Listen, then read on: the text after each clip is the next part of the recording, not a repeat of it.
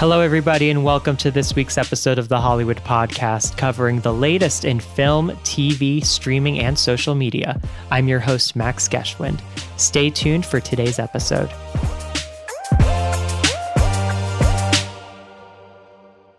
All right. Well, hello, everyone, and thanks so much for tuning into today's episode. I'm so fortunate to be able to chat with writer-director Joseph Sackett and actor Colby Minifie of their new film, Homebody, which is about a little boy who sends his spirit into his babysitter's body. Joseph is an award-winning filmmaker. He's written, directed, produced so many films that have been screened at major film festivals such as Cannes, Slamdance, and Outfest, which is where Homebody just premiered yesterday. And Colby, well, you might know her from such TV series such as The Boys on Amazon Prime and Fear the Walking Dead on AMC. I'd also add last year's Netflix film, I'm Thinking of Ending Things, which just creeped the hell out of me. But yeah, thank you both so much for joining me today. I appreciate it. Thank you so much for having us. Yes, thanks for that intro. That was nice. Of course. Just need to give the folks at home an idea of who we're talking to today. Yeah. So Joseph, I want to get started with you. Where did you get the idea for this film? I believe this was through a personal experience you had as a young boy. Can you delve a bit deeper into that? And also, in addition to that, why did you want to have this? Because it's sort of a Freaky Friday big concept.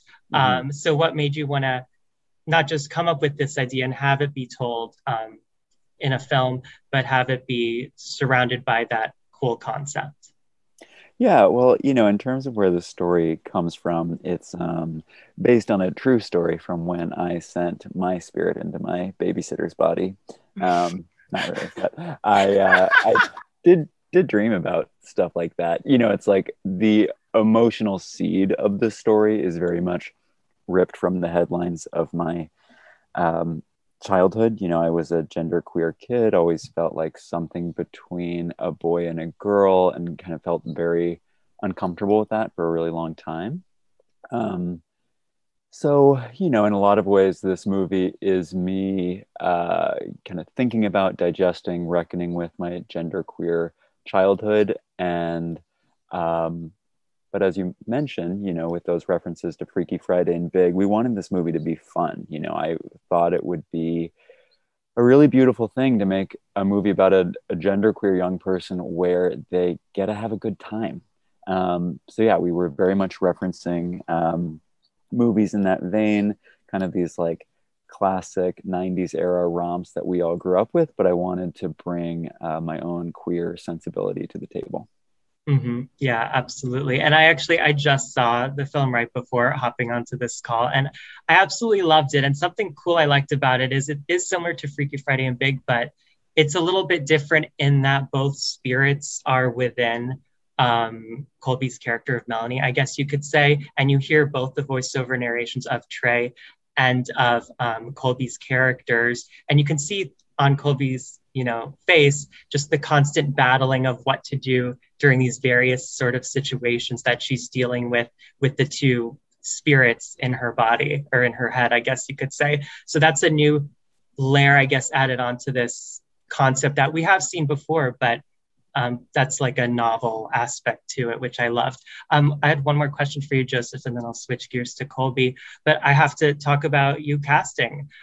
Colby, was she someone that you set out to try to get for Melody? And if so, was there a performance in particular you saw of hers that made you feel she was right for the part, or was she suggested by someone that you knew?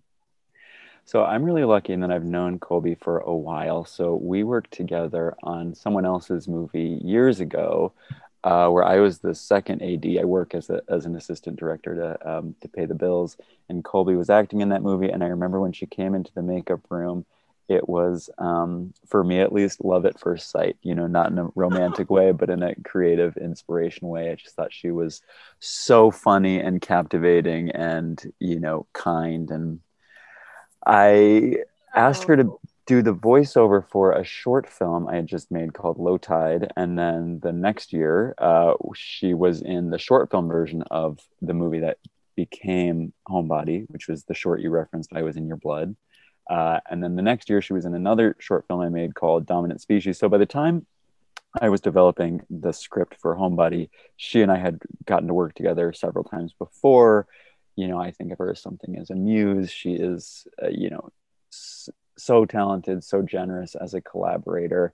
And so it was a real privilege for me to write this project with her in mind, knowing that this part was going to be played by someone who could handle it, who could really like sink their teeth in, and who was going to do fun stuff with it. And you make an interesting point that for a lot of the movie, not only are we watching Colby on screen, but we're hearing her as Melanie in a voiceover in her own head. It's like I knew this movie was going to be like wall to wall Colby, and I was excited about that. Yeah, and I'm a lucky girl, huh? Wow. Yeah, I can tell you were taken aback by that. That's nice to hear for you. Well, I want to ask you on the flip side, Colby, what attracted you to this part when Joe brought it to you? And also, since Joe said that you two have known each other for several years now, and you've probably known him on a personal level too, how did knowing what his inspiration was in telling this story, how did that help inform your performance and ensuring that it is through your performance in a way that the message was being sent home to audiences that would watch? That's a good question. Yeah, I think I just made my face bleed. So excuse me, the audience can't see this. No, but you're good. I am. I literally just. I mean, when I really trust Joe, and I think that that's a real privilege that came with, it's not every day that somebody comes up to you and says, by the way, I wrote this movie for you to be the lead in. Yay, will you do this with me? And so the fact that Joe did that is just watching the movie last night with an audience in a theater. And that was my first movie back from the pandemic. It was hugely moving. Because it's my first time being a lead, and it was my first time feeling like somebody really trusted me to carry a story. And so when Joe came up to me specifically and said, this is the story that I have written and I want you to be the lead, I was so happy because I really trust him after the amount of jobs we worked together, and the amount of times that he's directed me. He's one of the kindest and most even-tempered people you could ever meet, but that in a director is so rare and so necessary. In terms of like doing this kind of part where it's me on screen at all times and a lot of the time alone with two people in my head, that having Joe in particular be the one to create this thing and then also to be the one to bring it to me was just everything that I needed to say yes. And also like, I was really attracted to the idea we're constantly negotiating gender in our lives. And I've gone through my own, as a woman, I've gone through my own like question of like, going through puberty and going through all this. I'm sorry, I might have. I think you're all good now. I see you okay. Yeah. Okay. Yeah. For a second there you were. Yeah. But you're good now. Frozen in a flail somewhere. Yeah. But yeah, I like we're constantly questioning how we fit into this world. And this was a really unique and playful way to explore that. And knowing that we had talked, Joe, we had talked about what kind of story this was. And it was just knowing that like Joe did tell me that he his own personal history with the story, and hearing that was just so, it was like, oh yeah, of course I'm gonna, when it's a personal story, that you're going to give your all to it. So if anything, I just dove in with that all in mind. I don't know if any of that answered the question. No, but. absolutely. And just going back to what you said earlier, you know, a lot of this is we're seeing you, but it's really, you know, Johnny's spirit, played by Trey Ryder. And I want to talk about Trey.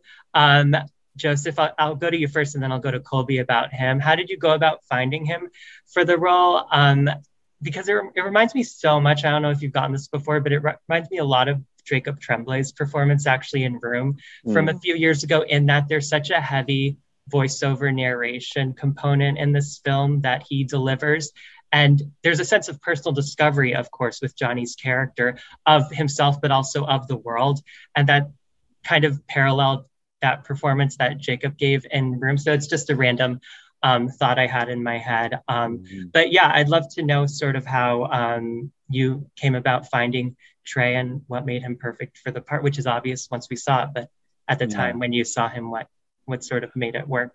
Right. So, you know, I mentioned before that Colby was in the short film version of this project, I Was in Your Blood, and actually Trey was in that too. So back in 2017, I'd written this little short film because we had won some free film stock at a festival. I wanted to make something short and sweet and fun that we could use this film stock on. And that's what, you know, I Was in Your Blood became. The whole project came together very quickly. And, you know, I asked Colby to do it, but we spent, you know, some time looking for the child actor to play this little boy. And we auditioned several kids who were, you know, great in their own ways, but for whatever reason, just weren't quite right for the part, couldn't take direction or whatever. And 2 days, truly 2 days before we started shooting, Trey came in to audition. He was the last person we had scheduled to audition. And I went in there just thinking, okay, this kid just has to work out. Like, this has to be the right person because we are out of time. And I got very lucky. We all got very lucky. And Trey turned out to be just perfect, you know, really smart and personable and friendly and, you know, kind of just down to try stuff and very talented, you know, like very good instincts for a little kid. And at that point he was like, I don't know, 6 or 7. And the same way that it was a, you know, privilege to write the script for Homebody with Colby in mind, I also wrote this with Trey in mind. There was a little more of a question mark in my head as to whether it would work out to shoot with Trey, because, you know, I didn't know if it was going to take 2 years to get this feature to come together, 5 years. You know, it's possible that he would have like aged out of the part by the time we did it. But luckily, you know, by the time the script was ready to shoot, he was like 9, I think, when we shot. So he was like still the perfect age. And he had just finished this other movie in Switzerland, and he had to grow out his hair for him. And I like begged him and his mom to not cut his hair, because I loved this idea of a little boy with long hair, because that's like very much who I was, like a little boy who grew out his hair, got to totally look like a girl. You know, I thought that long hair was just perfect. And yeah, so, you know, I wrote it with him in mind, the same way I wrote it with Colby in mind, although there was this like post-production psychodrama in my head where I was just like so scared that his voice was going to change before we recorded his ADR. And like, of course, we shot this in 2019. So we were doing our post-production in 2020, you know, for obvious reasons. Our schedule slowed down. And I was just like counting down the days, praying that his voice didn't change in any noticeable way before we got to record with him. And luckily that wasn't an issue, but that was a major fear I had. And I love that too about the hair. You didn't ask him to grow out his hair. It wasn't a wig. It was actually hair he had to grow out from a previous project, because I know I read how you had long hair as a kid during that moment. That was sort of the source of inspiration for this film. So that's such a coincidence that he came back from that project ready to film this, and he had his long hair anyway. We got very lucky like that in a lot of ways with this project. Colby, I want to ask you, I know there wasn't so much on-screen time with you and Trey, since the huge middle of it all was just you kind of going about your day. But you are with him a lot in the beginning. And what I think is sort of the beating heart of the film, which is the end, that one-on-one that you have with Trey in the bedroom, which I think is so heartfelt. And it was such a great moment. So we certainly see the chemistry in those few scenes with the two of you together. Can you talk to me a little bit of what it was like working with Trey? Yeah, Trey is a total and utter sweetheart. Like, Yeah. in terms of casting, I can't think of anyone better. And yeah, we what's great about doing this movie with Joe is that Joe really understands what needs to happen. Joe works so well with kids, and Joe really understands what needs to happen in order to create a kind of chemistry like that. And everyone was around and down to rehearse. I am a big rehearser. I really like that. I come from the theater, so it makes me feel like the more preparation I have, the more I feel like I can be, free it up when I finally get to work. So I was so grateful for the time that I got to spend with Trey, and we would just spend some time hanging out. We did a bunch of dance rehearsals, and I just got to spending time with him created a chemistry. It's like anything. It felt like you just had to hang out in a non-pressure situation, and if anybody can create that non-pressure situation, it's Joe. So it was like just really pleasurable, easy breezy hangout sessions that I think allowed for that chemistry to grow. Yeah. Mm-hmm.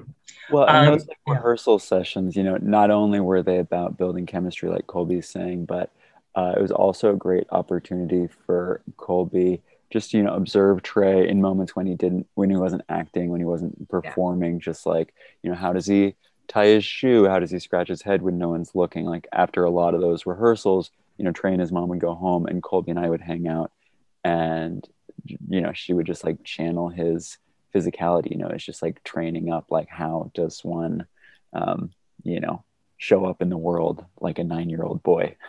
And I would go ahead. Sorry, really fast. The kid in I heard this thing about Forrest Gump where Tom Hanks didn't have his accent yet or something, and the younger Forrest Gump had this incredible accent, and he was like, well, I'm not going to change this kid, I'm just using that. And it was like that to me is like the basis of how to approach this kind of story, is like you work from the kid, from the young self, the young version. I know exactly where you got that tidbit because I saw it too. It was in the Netflix series, The Movies That Made Us. Yes, they had an episode of Forrest Gump, so I know exactly where you are able That's to exactly credit that. Wow, thank you for identifying that. Yes, for me. Of course. No, that was a cool tidbit. So Colby, I want to switch gears a little bit because I know that, I could be mistaken, but I believe this is the first time you've ever had to play two different characters within the same film. I would say at least 3/4 of the film, if not more, you're actually not playing Melanie, you're playing Johnny. And I would think so much of that observing was so influential in helping you with your performance. Can you talk about some of the challenges with not only playing Melanie, but also Johnny, and sort of the added pressure in delivering in both parts? Yeah, that's actually a good question. It was it's funny, I don't know really how I prepare things. It always changes. And for this one, there was a lot of charts involved, and a lot of like postcards lining the walls of my room. And like, I think for me, it is definitely like all the prep that goes into one character had to go into two this time. And that it didn't feel, it felt muscular, but it didn't feel like the high pressure stuff I'm usually used to, because we had time to prep. And in that way, like, I had time to ask all the questions that I really wanted to ask and to do all the movement explorations I wanted to do. And yeah, I mean, I really do. It's hard to talk about preparation because I really don't know how I prep most of the time. Yeah. It all is kind of subconscious. And what I do mostly is just like read the thing a million times, and it kind of it gets into my cellular system. And then, you know, we show up and we're like, okay, here we go, you know? And luckily Joe provided a lot of space for like table work and questions and read throughs and stuff that allowed for all those things to be explored, all the nitty gritty stuff to be explored. But yeah, it just was like, who's Melanie and who's Johnny, and a lot of my Johnny stuff was really just taken from Trey and what the script provided. So yeah. Yeah. Can you make sense of that word salad? No, I can, for sure. I think it was just Trey's great impact on your character, just going to him and seeing maybe how he'd react in these circumstances, or his his mannerisms, as you said. So yeah, definitely. Yeah, it was totally grounded in him. Yeah. And I would spend a lot of time just like walking around. Like every day I spent like an hour or, you know, more walking around my neighborhood as a 10-year-old. I'd be like, what's the point of view here? Like, what's this curb like? What's that shit over there? You know? Yeah. Like, yeah. Joe, I want to ask, since this is very much an indie, I'd love to get an idea of where this was shot, how long was filming, sort of how lean of a crew there was on set. Yeah, so we shot for 20 days. In Brooklyn, kind of all around Prospect Park. We actually got really lucky finding all of these locations that were all within a, you know, maybe 20-minute radius of each other. I think we normally had 17 or 18 people on set on a given day, so it's pretty lean. And the team was made up of a lot of folks who I went to film school with, so people who I've worked with before, who I really trust and feel comfortable around. And that was a real gift, being able to show up on set, see familiar faces, and not feel like I'm building trust with the team from the ground up, but can, you know, build on what we have already established. And, you know, one cool thing about this project, which I like because I am a creature of habit and I love my routines, is, Colby, I don't know if you remember this, but we shot the exact same hours every single day. Yeah. Every day. Special. Yeah. Which, like, when does that happen? It was never. It was 7 a.m. to 7 p.m. every day. So, you know, people were always able to go home for dinner. I walked home most days to my neighborhood in Brooklyn as the sun was setting. It was like a pretty civil That's shoot great. Overall. Yeah, it was great. Never needed to go over 12. That's awesome. Oh my gosh. That's such a blessing, honestly. Yeah. You mentioned how lucky you were with the locations. Was this always meant to be set in Brooklyn?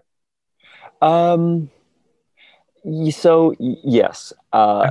Yes, in the sense that, you know, I'm based in New York. Pretty much everyone who I knew I wanted to work with is based in New York. I mean, a sense of place is always important and interesting, but, you know, it's not really designed to be a New York movie. Like we could have shot this kind of anywhere. I, you know, really love in something like Blue Velvet, say, where David Lynch is making an American movie, but it's kind of any town USA. It's like not really important where it is. But I do like, you know, having found all these locations basically in one neighborhood in Brooklyn, that there is like kind of a visual cohesiveness to especially all the exterior stuff. And I also really love that pink brownstone that we shot as the exterior of Johnny's house. It's, you know, not the real exterior to the interior that we shot, but we cut to it a couple of times because my editor Alan and I liked it so much. I just felt like that bright pink brownstone was like this perfect visual metaphor for being a queer kid. Like, Yeah. here you are on this block full of brownstones, and you're the one that's painted bright pink, and there's no way to hide that, you know? Mm-hmm. And that's actually, I love how the color palette was sort of like pastel, lightly colored, of this film. And it wasn't explicitly New York, which I think it was cool, and it was ambiguous. It could have been, like you said, like any town, USA, I think, because of those more warmer, lighter colors of the movie, which is cool. One more thing I wanted to ask of you was, I know this is one of your first, if not your first feature directorial debut. It's your first. I know you're working on another one that's currently in post, or you're filming it or something. In pre-production. In pre-production, we're almost there. But you've done mostly shorts throughout your career. So can you speak to that new challenge that was posed for you in having to take on a feature? Yeah, I mean, first of all, it was just a real privilege to get to scale up and do something bigger after having, I mean, I've been working on short films since I was like 12. So, I guess for over 20 years, although a lot of those just felt like messing around with friends, it's just something I always did for fun. Yeah, what to say about going from shorts to features? I mean, it's just a lot. The process is a lot longer. Like, in terms of just comparing it to I Was in Your Blood, the short film that I then expanded into Homebody. So I got the idea for I Was in Your Blood, wrote the script, the next day, 7 pages long. 2 weeks later, we were shooting it. And like maybe 2 months after that, we were totally done with all the post. I mean, so in under 3 months, the short was completely finished from conception to like sending it out to festivals.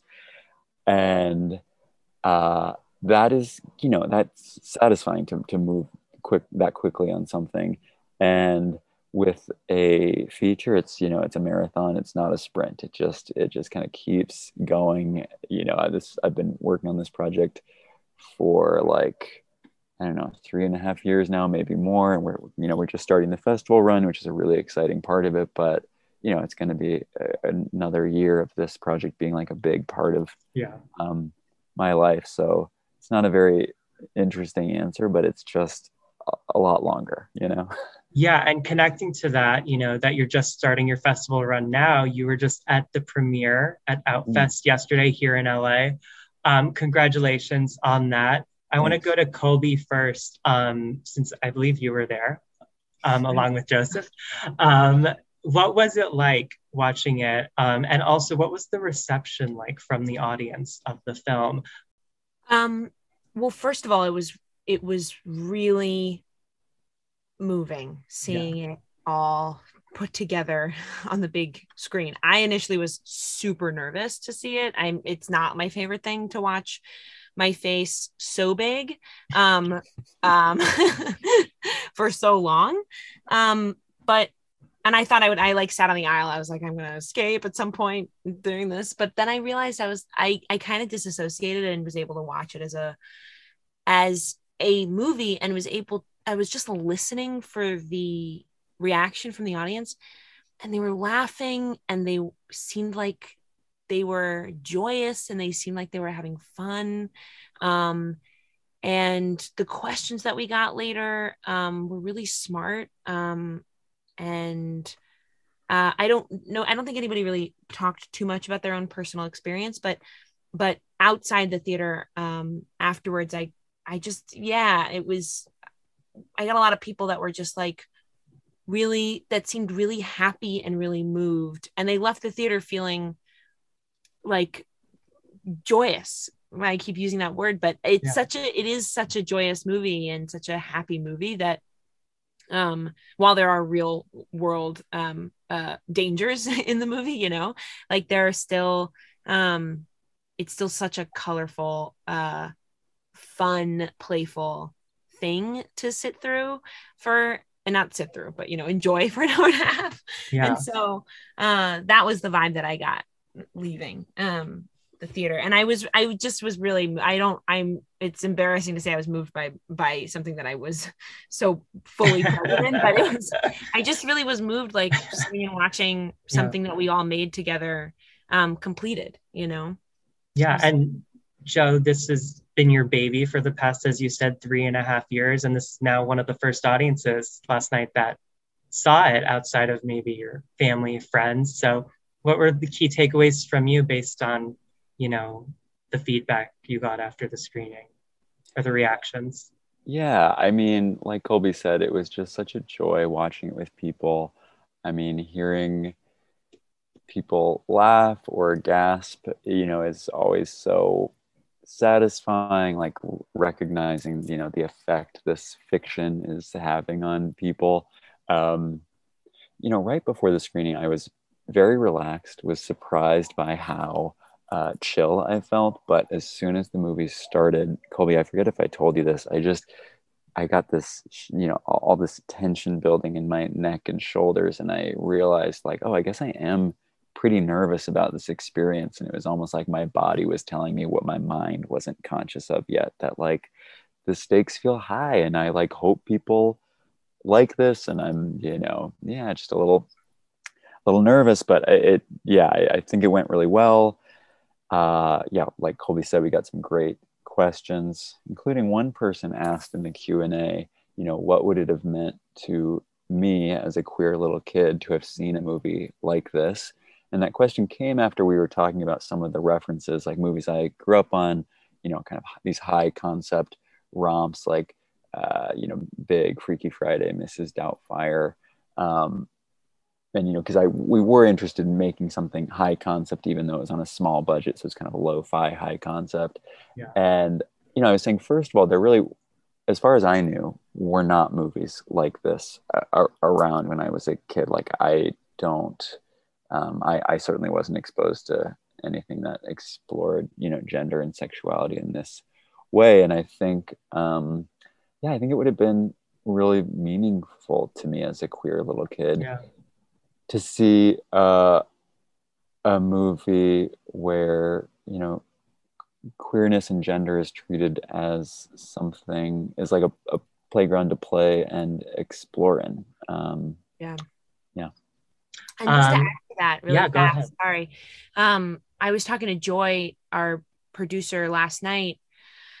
And she was talking about how, we have these terribly stiff and embarrassing sex education classes in school. And like, we were thinking about this movie and how a boy gets to explore, femininity in a way, like, Melanie has her period in this film and he pulls out her tampon, and like there's like this exploration of what it means to be a woman, and that kind of playful,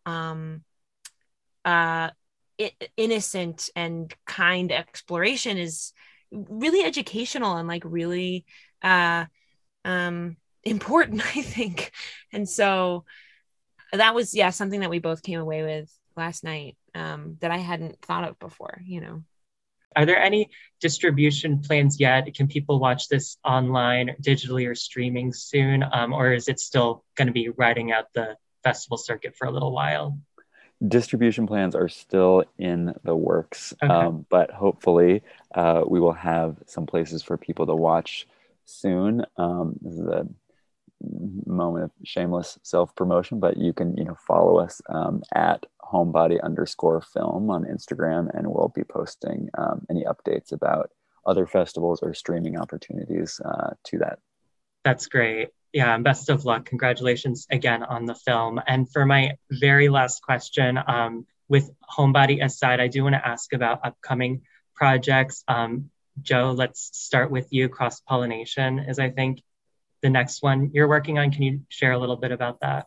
Yeah, so Colby mentioned our producer, Joy Jorgensen. We're in early pre-production on my next feature. It's a queer sci-fi rom-com about an alien struggling to pass as a human on Earth.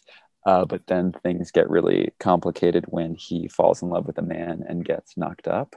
So we'll be shooting that next year. And oh my God, Joe, that's amazing. And I'm excited about it. Yeah. And I think you have someone that's going to buy a ticket in this Zoom call immediately. Yeah. Colby. Immediately gonna be there. She'll be there. That sounds great. And Colby, how's season 3 of The Boys going? Are you going to be part of this new season? How's that going? I am. They have included me again this year, and I couldn't be happier. It's really messed up, guys. It's going to be a really crazy season. Ashley grows a lot this season, and I'm really grateful to them for putting me in coach more and more. So yeah, that's fun. I'm trying to think of other things that are happening. Do you have a new feature, Lemons? Yeah, this short by my friend Gani Zur, who's really a wonderful person, and she's using the same composer as Homebody, and I think she's like the most badass composer ever. So I'm really happy that Ariel is working on both of those things. So yeah, I'm feeling like the film family is coming together, you know? Yeah. So it looks like we have a lot to look forward to here with Cross Pollination, new season of The Boys, Lemons, the new short coming out soon. So sounds good. Well, Joe, Colby, thank you both so much for chatting with me today. I appreciate it. Thank you so much.